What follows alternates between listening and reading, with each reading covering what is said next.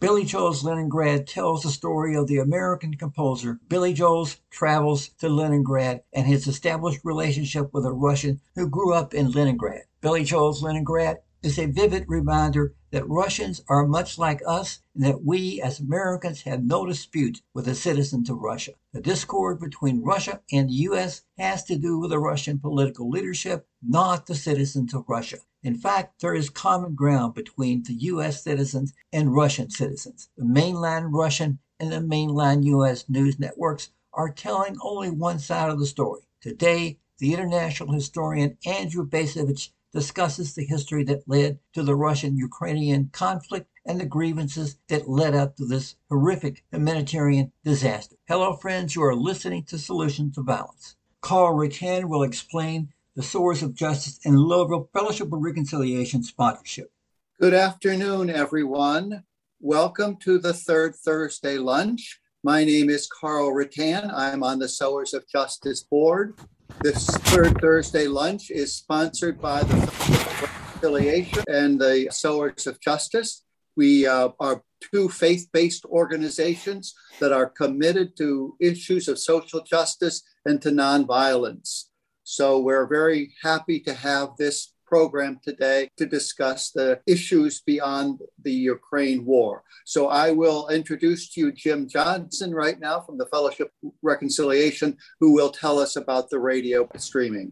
We are Forward Radio, WFMP 106.5 FM. You are listening to Solutions to Violence, a program sponsored by WFMP Radio. I'm Jim Johnson, my co-host is Jamie McMillan, and our technical engineer is Carolyn Brooks Johnson. The following is part of WFMP's Public Affairs educational programming. The views expressed are those of our guests and not the station. If you'd like to share your views, you may contact us by sending us an email to solutionsofviolence18@gmail.com. We'd love to hear from you. Today's program was produced by the Louisville Fellowship of Reconciliation and the Louisville Swords of Justice as part of their third Thursday lunch series. Today's Solutions to Violence program was originally recorded April 21st. Solutions to Violence airs on WFMP 106.5 FM, Mondays at 5 p.m., Tuesdays at 8 a.m., and Wednesdays at 6 a.m. You can listen live stream if you visit us at forwardradio.org and click on Listen Live Now.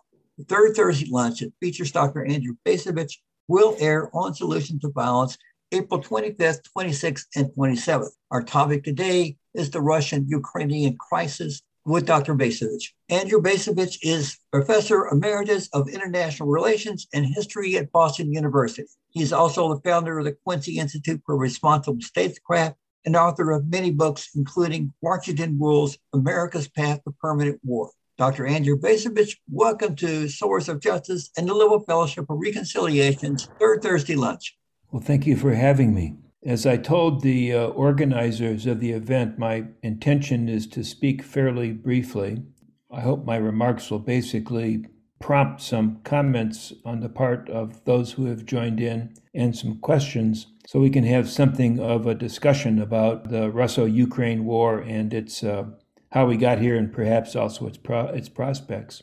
I think that this is not every war invites an immediate moral judgment. Some are shrouded in ambiguity from the outset. That's not the case here. It seems to me that we have a clear aggressor.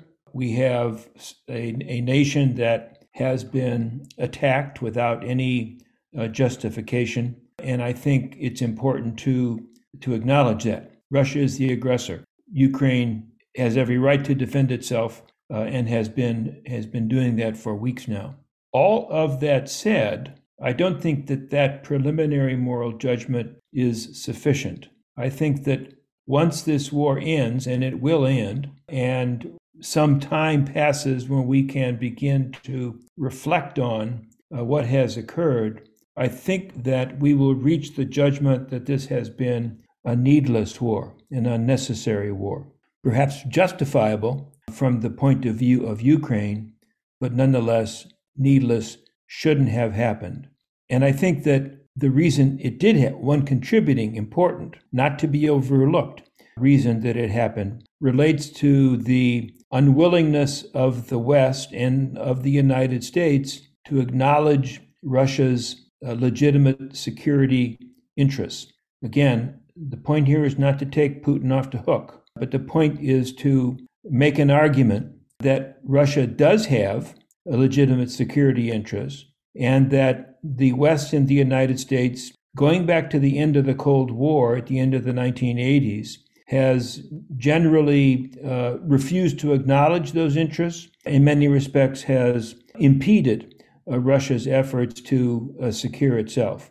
I won't go over through the chapter and verse of the events that relate to NATO expansion, for example, but nonetheless, I think if we are going to understand how we got to the present moment, I think it is important to acknowledge that the West, and in particular the United States, has mishandled this entire situation and in ways that have helped to lead to the war that is ongoing.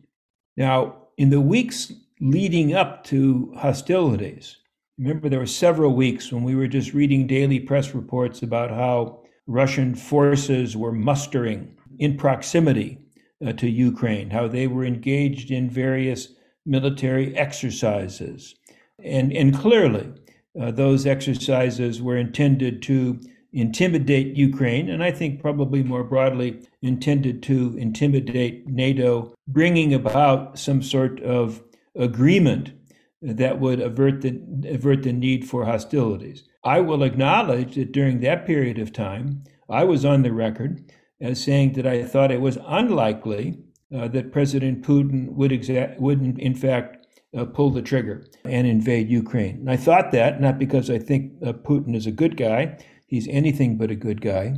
But it seemed to me that his prior record of behavior as president of Russia was informed by a certain level of prudence and realism. And it seemed to me that a reckless act such as initiating a war by invading Ukraine would have been out of character. Well, I sure got that wrong. I wasn't the only one who got that wrong, but I certainly got it wrong.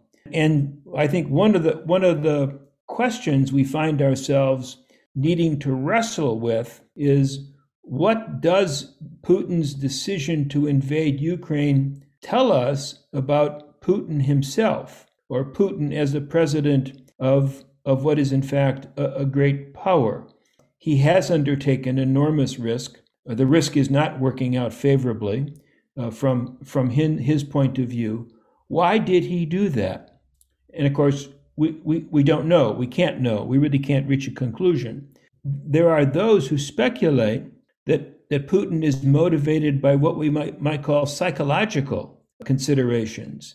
That going back to the end of the Cold War and the collapse of the Soviet Union, that he still feels a strong sense of humiliation at the way the Cold War ended and at the way his homeland, the Soviet Union, collapsed, and that therefore he has embarked upon an emotionally informed effort to try to recover what was lost back in 1989. Maybe so. The other alternative, I think, is to believe that there is a strategic rationale. I see somebody's putting in the chat box, Russia's not a great power. Let's talk about that. That there is a strategic rationale that he is intending to achieve with force what he could not achieve through diplomacy. That is to say, to create a buffer, a security buffer, as a protection for Russian national security, and that the way to do that is to ensure that Ukraine remains within the Russian sphere of influence. I must admit, I find that, I don't want to say a more persuasive, but a more logical explanation, because it does seem to me to relate to what we could argue would be a rational calculus on Putin's part. Whereas the notion of we're going to restore Russian greatness from the days of the Soviet Union strikes me as utterly irrational and is therefore troubling. But in this confusing moment, I think one of the things worth thinking about, talking about, wrestling with is what exactly motivates Mr. Putin. The second point I would make is that in terms of surprises, I said I was surprised that the war happened in the first place. I think many of us have been surprised by the tenacity of Ukrainian resistance, complemented by the effectiveness of President Zelensky's leadership. When the war began, there were newspaper columnists who were smarter than I am, who were sort of mocking Zelensky as a former TV comedian who couldn't possibly turn out to be an effective leader.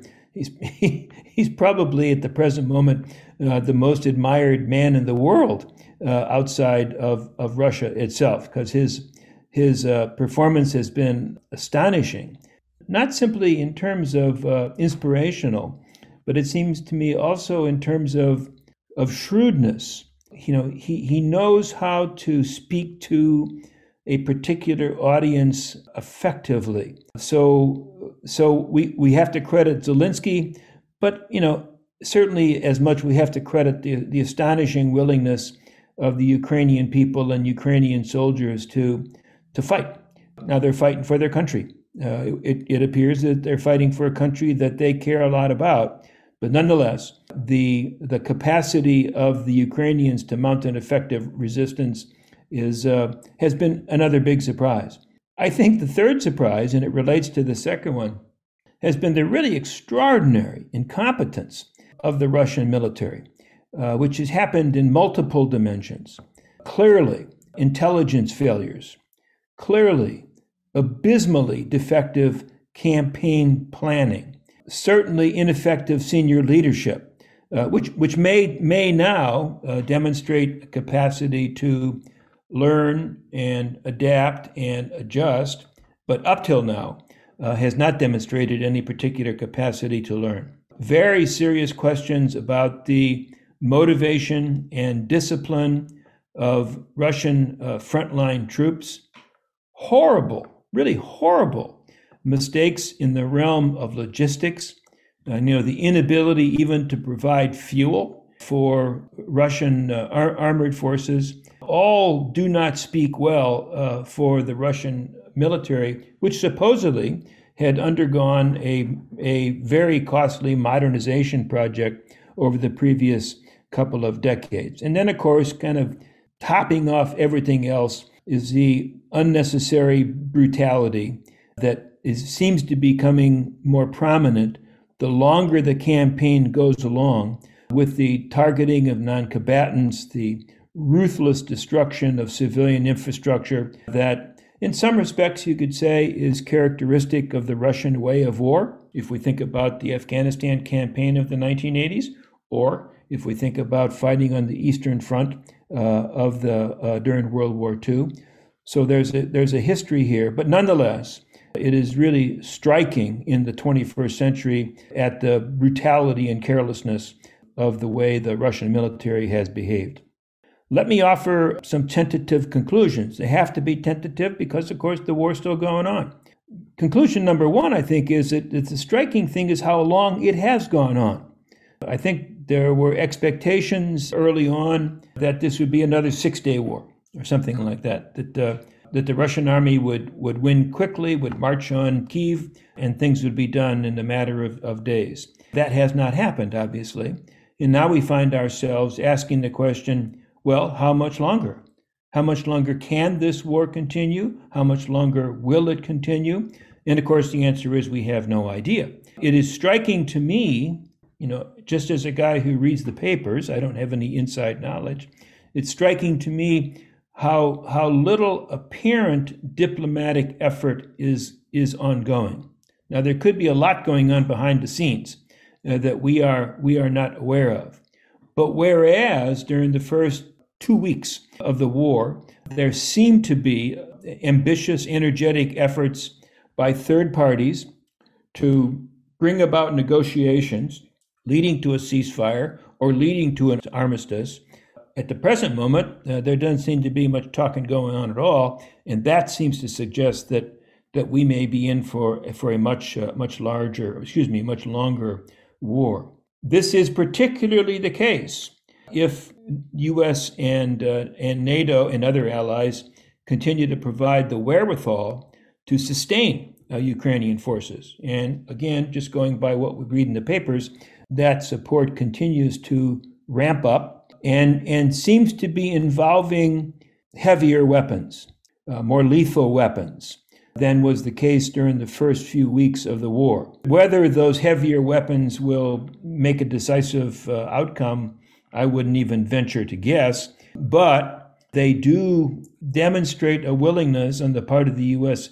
and its allies to begin to walk up to an invisible red line, the red line beyond which outside support for Ukraine will be considered to be unacceptable by the Russians.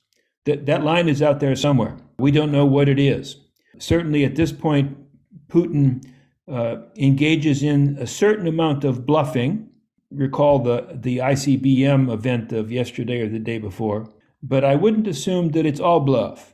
And there may well be some point beyond which the Russians are going to retaliate, not simply against Ukraine, but against NATO and against the U.S. And that's when things really become dangerous. And I'm alluding here, of course, to the possibility of some kind of nuclear weapons use in some format. Don't know, big weapon, small weapon, a demonstration, actually targeting.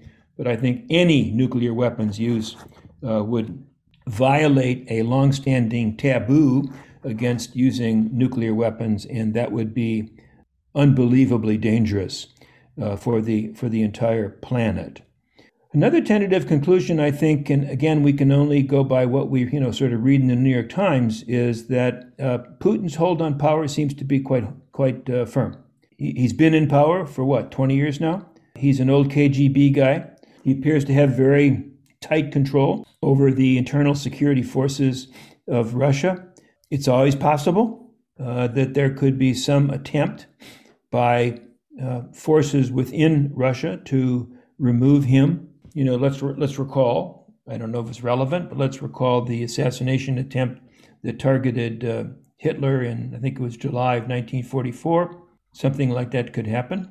Of course, in July 1944, the assassination attempt failed, and therefore Hitler continued in power. So, totally unpredictable. It would be wonderful if there would be some neat and tidy way for him to be removed from the scene, because we can at least speculate that a successor would potentially be more amenable to some kind of negotiations to bring this thing to an end. But that's just speculation. For now, it appears that Putin is very much in control. I think one of the biggest tentative conclusions that I have reached, however, is that the course of the conflict demonstrates that Russia poses no real threat to European security. If you can't conquer Ukraine, how the heck are you going to conquer Germany? How the heck are you going to march on the English Channel? I think this is very relevant because, in the camp where I am, the U.S. commitment to European security has become redundant, meaning the commitment going back to 1949 and the creation of NATO is something that we should have declared mission accomplished, because there are more important things to worry about. My number one would be climate change, but there are other security concerns beyond climate change that require a heck of a lot more focus than the United States has been giving. So for me, one of the conclusions to be drawn from the Ukraine war is that Russia really is not that big of a problem. Unfortunately, of course, the conclusion that is going to be drawn, in all likelihood, is that Russian aggression demonstrates the imperative of the United States not only staying in NATO, but redoubling its commitment to NATO. We had substantially drawn down the U.S. military presence in Europe since the Cold War ended in 1989. And I think it is a safe bet that as a consequence of this war, we are going to be committing more U.S. troops to Europe, and they're probably going to stay there for a long time. And the justification is going to be the Ukraine war. Again, I think if you look at what has occurred in this war, the conclusion you would reach would be, we don't need to be in Europe. That's not an argument for a retreat to so-called isolationism. It's an argument that we got more important things to do than to defend Europe. when Europe is fully capable of defending itself, should the Europeans choose to do so. Now, there's a couple more things and then I'll conclude and we can go ahead and talk. A few concerns. The term genocide is now being very freely used to describe Russia's behavior. I think it's totally inappropriate. Call it brutality, cite the fact that they are killing civilians in large numbers, but there are many definitions of genocide that you can find in dictionaries and online. I looked up one yesterday, and it was the deliberate and systematic destruction of a racial, political, or cultural group. The implication being that it's an effort at extermination. That's not what's happening. And my objection here is that if we misuse terms, then we water them down. They lose their meaning.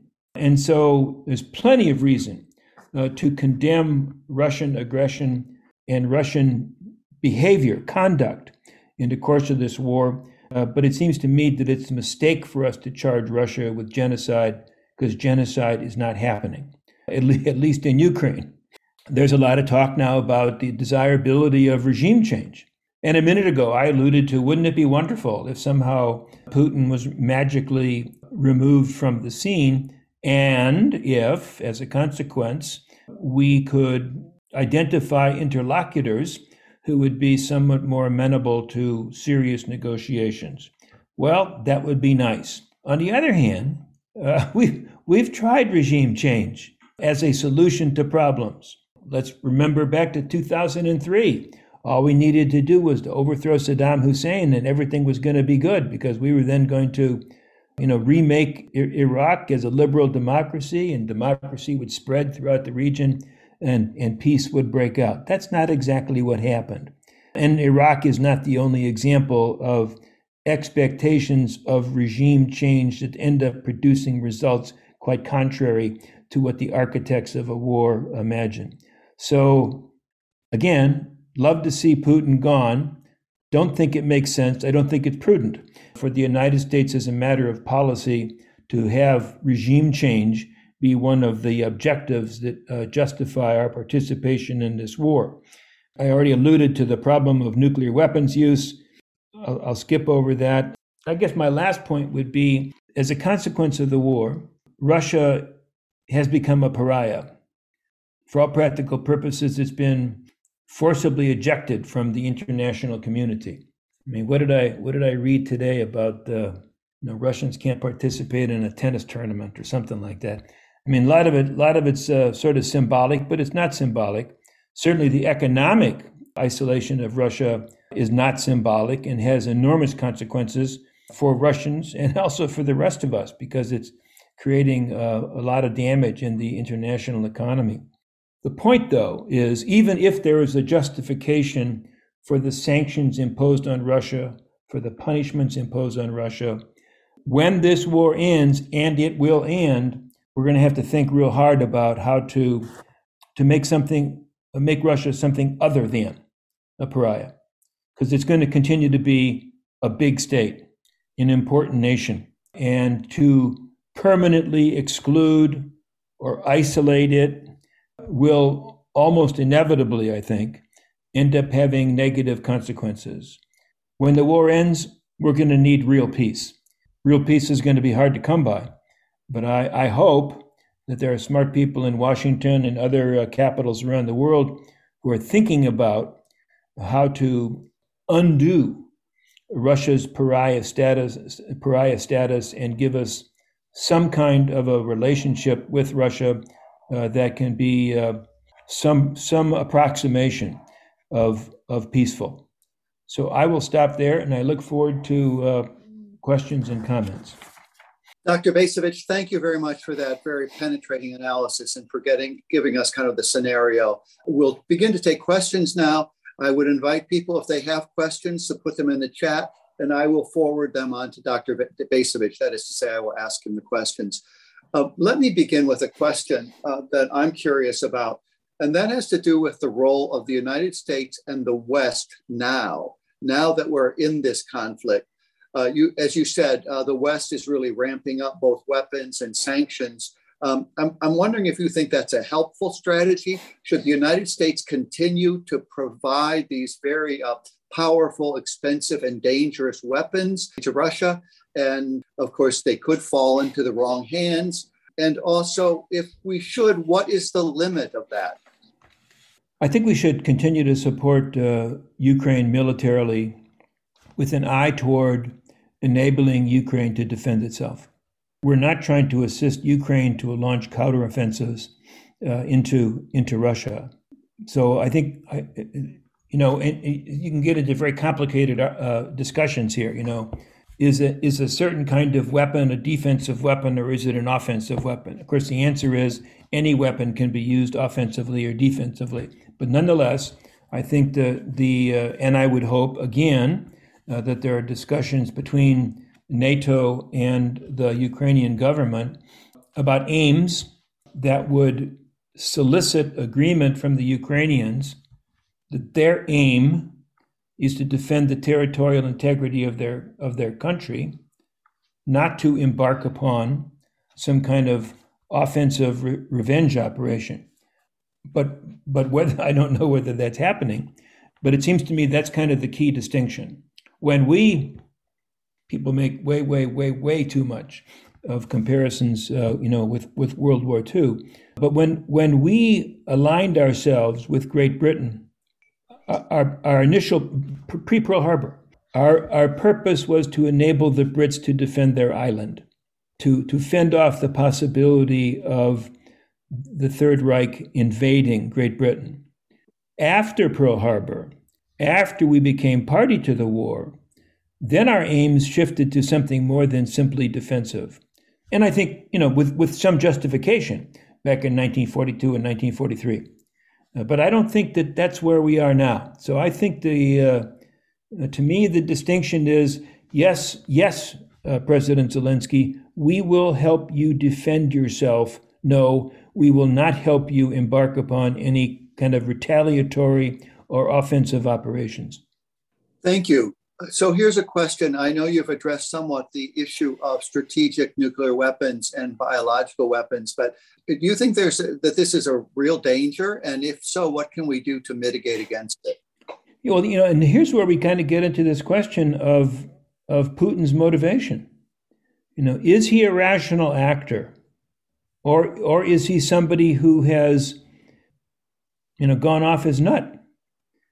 To my mind, if he's a rational actor, then the risk of nuclear weapons use is probably relatively small if we don't provoke him. And that's again where the issue of how much support and of what kind we provide Ukraine has to become part of the conversation. But if he's gone off his rocker, then our ability to influence his thinking may be very limited. When I read the press, there's a lot of sort of chit-chat about all that right now. I don't think anybody has a capacity to judge Putin's mindset, temper, who isn't in the Kremlin and meeting routinely with him. So this is a matter of great uncertainty. I must admit that I prefer to err on the side of acting in ways that will reduce the possibility of nuclear weapons use. I think the longer the war goes on, the louder voices become in sort of the American media sphere, arguing for punishing Russia, doing whatever we can to punish Putin, punish Russia. I think strategically, that's not a particularly wise course of action. And I think worse, that's the kind of thinking that could inadvertently push Putin who's already demonstrated a capacity for recklessness, to push him into even greater recklessness, which could involve nuclear weapons use. That's pretty close to the ultimate disaster. And we need to do whatever we can to prevent that from happening. We, meaning the government of the United States. Let me just ask a follow-up question about that. So with Putin, with Biden's use of genocide, do you think he's painting Putin into a corner that makes him more aggressive and increases the volatility of the situation? You tell me if these so-called, slips of slip of the tongue, you tell me if they're really a slip of the tongue or whether they're part of a larger sort of communication strategy. I know I don't know. I would say that some of the things that President Biden has said are, at a minimum, imprudent. And then we have to ask ourselves, well, when he says something like that, when he says, this guy's got to go, or when he talks about genocide, when he talks about war crimes, to what degree is our president saying that because of policy considerations? To what degree is he saying that when it's speaking to a domestic political audience? I don't want to sound too cynical, but I mean, we've got the midterm elections that are now right around the corner. The president's poll numbers are terrible. As far as I can tell, the American public is absorbed by issues such as inflation, maybe inflation more than any other single matter, because that's what hurts ordinary Americans on a day-to-day basis. And it's not, again, I don't want to be too cynical, but it's not difficult to imagine that Biden's got some policy advisors, I should say political advisors, who want to distract attention from these domestic challenges. And that one way to do that is to portray Putin as an evildoer. I think that kind of tactic is ill-advised, but we can at least speculate that may be one of the things that's in the mix here. Dr. Bacevich, we have a question about NATO, and has NATO been considered to be admitted? Has Russia ever been considered to be admitted to NATO in the past? Would you say a little bit about that and about NATO and Russia's relationship? Yeah, I don't know a lot about it, but so take some of this with a grain of salt. In the immediate wake of the fall of the Berlin Wall, there was talk and there was some effort made toward establishing a non-hostile relationship between NATO and the then Soviet Union. I mean, remember, the Soviet Union didn't collapse until December of 91, I think it was. And I think the effort then continued after the Soviet Union was gone and Russia was the successor state. There may have been some vague notions of inviting Russia, USSR/Russia, to join NATO. I don't think that was ever serious. There was a more serious effort undertaken, I think, under the umbrella of something called Partnership for Peace, that aimed to formulate a relationship between NATO and Russia that would not be hostile. I think I'm remembering correctly. For example, there was a sort of a liaison officer for the Russian army that was opened in Mons, Belgium, the headquarters of NATO. So there were efforts made to try to make sure that the post-Cold War relationship between NATO and Russia would be cordial. And that didn't get very far. Why didn't it get very far? Well, again, there's a story here. And I think, for example, part of the story has to do with the Balkan Wars of the early 1990s. Kosovo, I think, would be a good example. When NATO, led by the United States, intervened in the Kosovo War on behalf of Kosovo, a breakaway province, on behalf of Kosovo against Serbia. We went to war against Serbia. I think it was a 78-day air campaign, creating the conditions leading to Kosovo becoming an independent nation. I would say parenthetically, despite the fact that the so-called Kosovo Liberation Army was listed as a terrorist organization by the State Department. When we did that in the face of Russian. So I said Soviet. Russian objections, because the Russians believe that they have a responsibility toward Slavic peoples, partly rooted in religious identity, and they didn't cotton to the fact that the Americans and the European allies were intervening in a war where the Russians felt they had a proprietary interest. Let me emphasize, that doesn't mean that the Russians have some justification for invading Ukraine in 2022. All it suggests is that there is a context, there's a history, and the history is one in which early efforts, whether sincere or not, I don't know, early efforts to try to formulate a relationship between NATO and Russia that would be not hostile, those efforts didn't pan out. So I'll leave it there. Thank you. Here's a question from Carolyn King. I have read several articles about Putin's motive being a holy war. He has strong support of the head of the Russian Orthodox Church, Kirill. He rejects Western progressive ways, especially toward LGBTQ people. Do you think there's any validity to that, about this having some religious undertones? I think that, these are fabulous questions. And actually, the honest answer to these questions is, how the heck do I know? I don't think that we have any evidence, credible evidence, that Putin himself is a believer or a particularly religious person.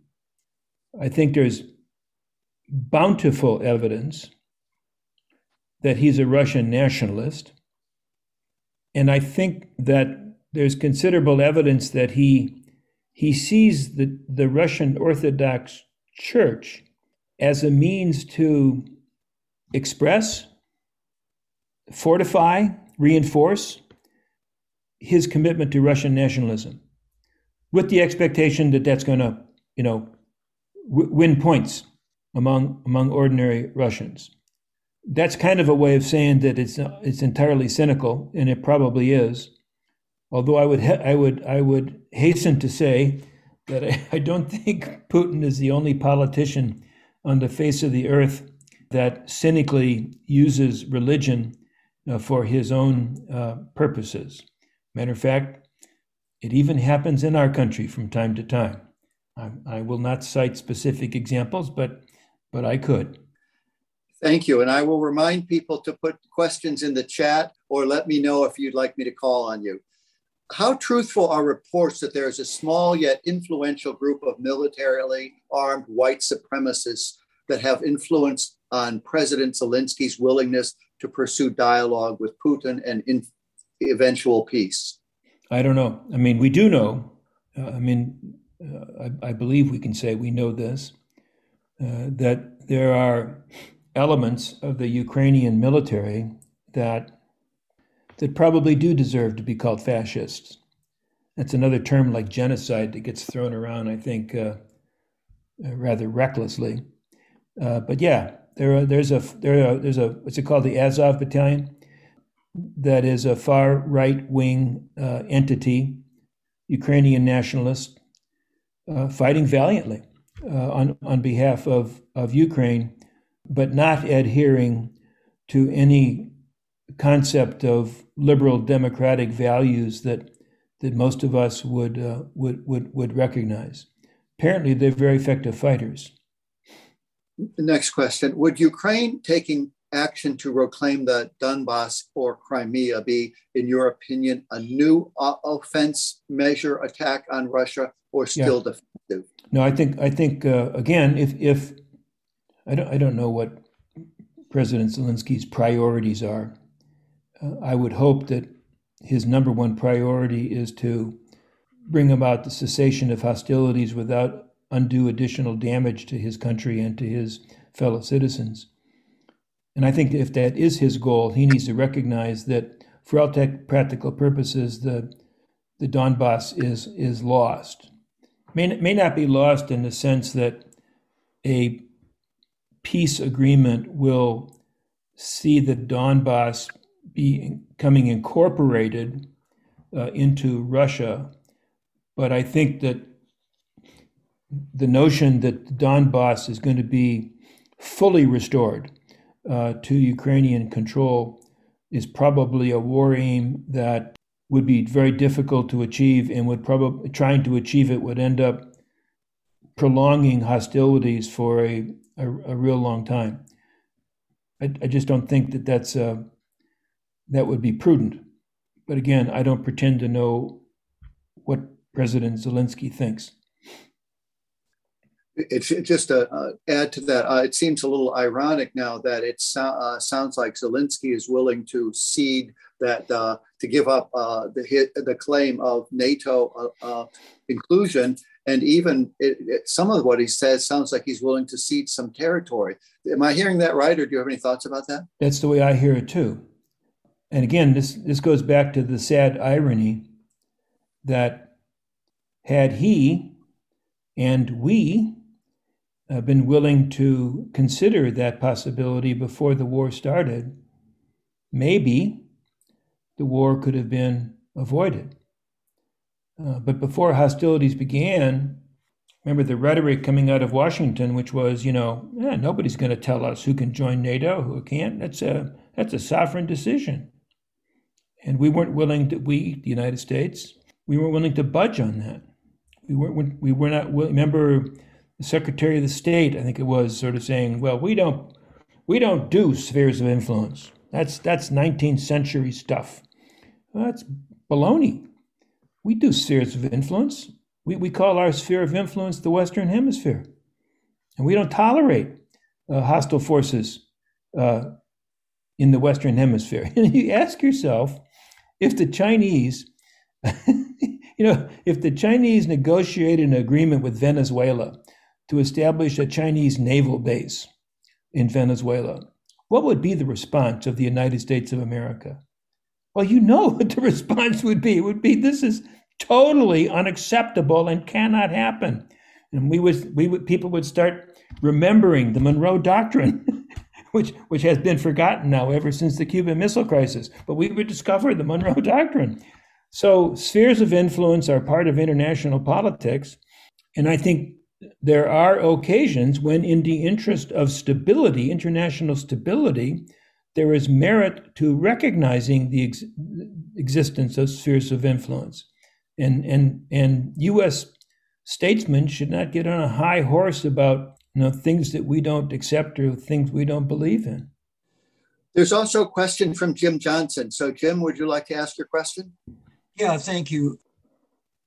At the beginning of this conflict, Putin and the Russians asked for several grievances. They explained those grievances, and many historians, like your colleague Anatol Levin, Chris Hedges, others, agreed that those grievances proclaimed by Putin and the Russians were quite reasonable. They asked that after 11 countries that had been part of the Soviet sphere joined NATO, gave the United States great economic and military power in Europe. He asked that Ukraine not be allowed to join NATO right on the Russian border. He asked that U.S. military bases throughout Europe that has surrounded Russia for decades be pulled back. He asked that some of the nuclear missiles, U.S. nuclear missiles that have been in NATO countries for decades, be disarmed and pulled back. None of those grievances were acceptable by Joe Biden and the American NATO allies. They are no longer mentioned at all by Biden or the American U.S. Press. The mainline press does not mention those grievances at all. So I wonder why your article is the confrontation over Ukraine, Joe Biden's wag the dog moment. It's published in The Nation, 2022, February 16th. You state American exceptionalism assumes a Manichaean world in which good is pitted against evil, with our side assumed to be embodied the good. You probably want to ask your question. So is that part of the reason, American exceptionalism, which has been used as justification for war here in America for over a century, part of the reason why we're no longer talking about those, not mainline news, not Joe Biden, those grievances that have been propagated by Putin? Yeah, I would say no. I would say no. That the reason, you're raising a very good point, that prior to the onset of hostilities, there may have been a basis for, let's call it compromise, give and take, that would have satisfied, arguably, potentially, again, I don't read Putin's mind, could have satisfied certain Russian demands and therefore avoided hostilities. At that point, the Biden administration was not interested in negotiating. Now, do claims related to American exceptionalism inform that unwillingness to negotiate? I would say possibly so, at least sort of in the background. But more to the point, once hostilities began, let's be more blunt about it, once Russia invaded Ukraine illegally and brutally, then I think any willingness on the part of the Biden administration, or more broadly, American political elites, evaporated.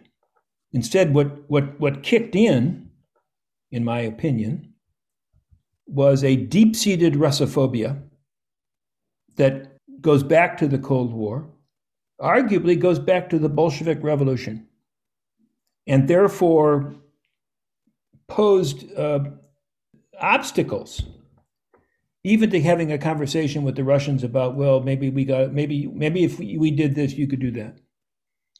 So some of that may be related to American exceptionalism, but I think probably more of it relates to how the initiation of hostilities, all the murder, the damage, the brutality, has changed the moment in ways that conversations that before the war might have been possible now are sort of impossible.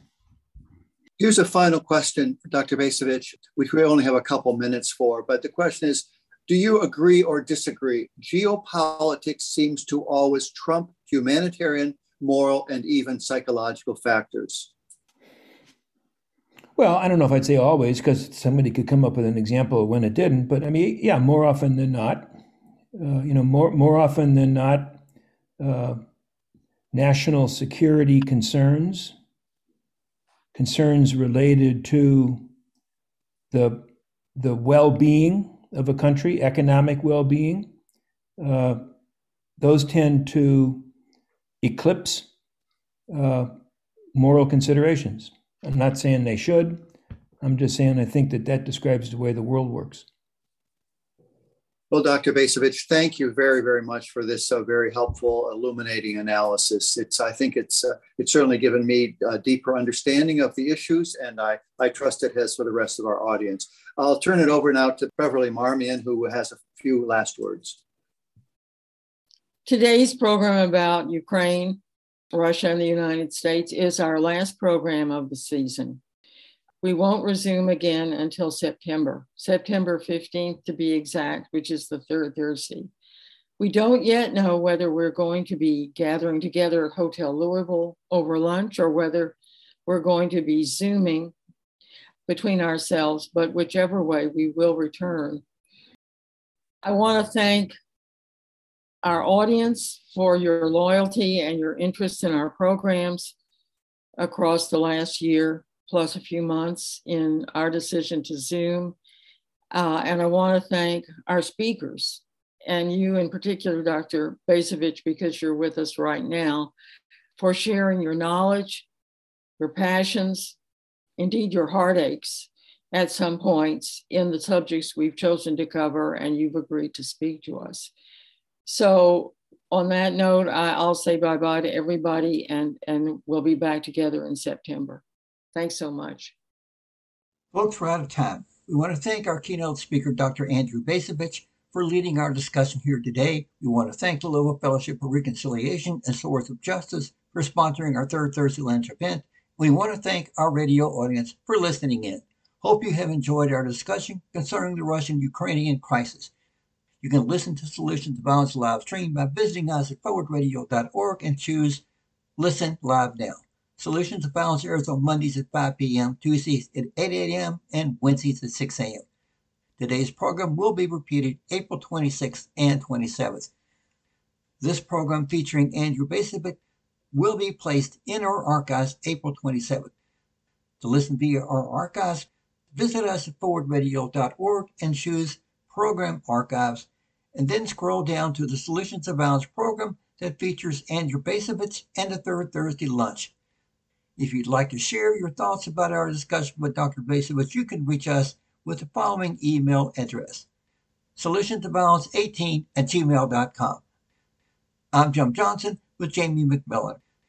Our technical engineer is Carolyn Brooks Johnson. Thanks for listening.